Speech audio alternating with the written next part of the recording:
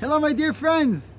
This week's Parsha, Am Yisrael are about to leave Mitzrayim. They're about to reach their freedom, and HaKadosh Baruch Hu commands them with the mitzvah of achilas matzah, to eat matzah, because matzah is that bread that sets a person free. Matzah is only wheat and water. It doesn't have anything else mixed in it. We don't try to make it look better or taste better. It's authentic. It's exactly what it is. A person who wants to be a ben chayrin, who wants to truly feel free, just be yourself. Don't try to show out something that you're not. Be yourself, be authentic. Then you're a true ben chayrin. Have a great Shabbos.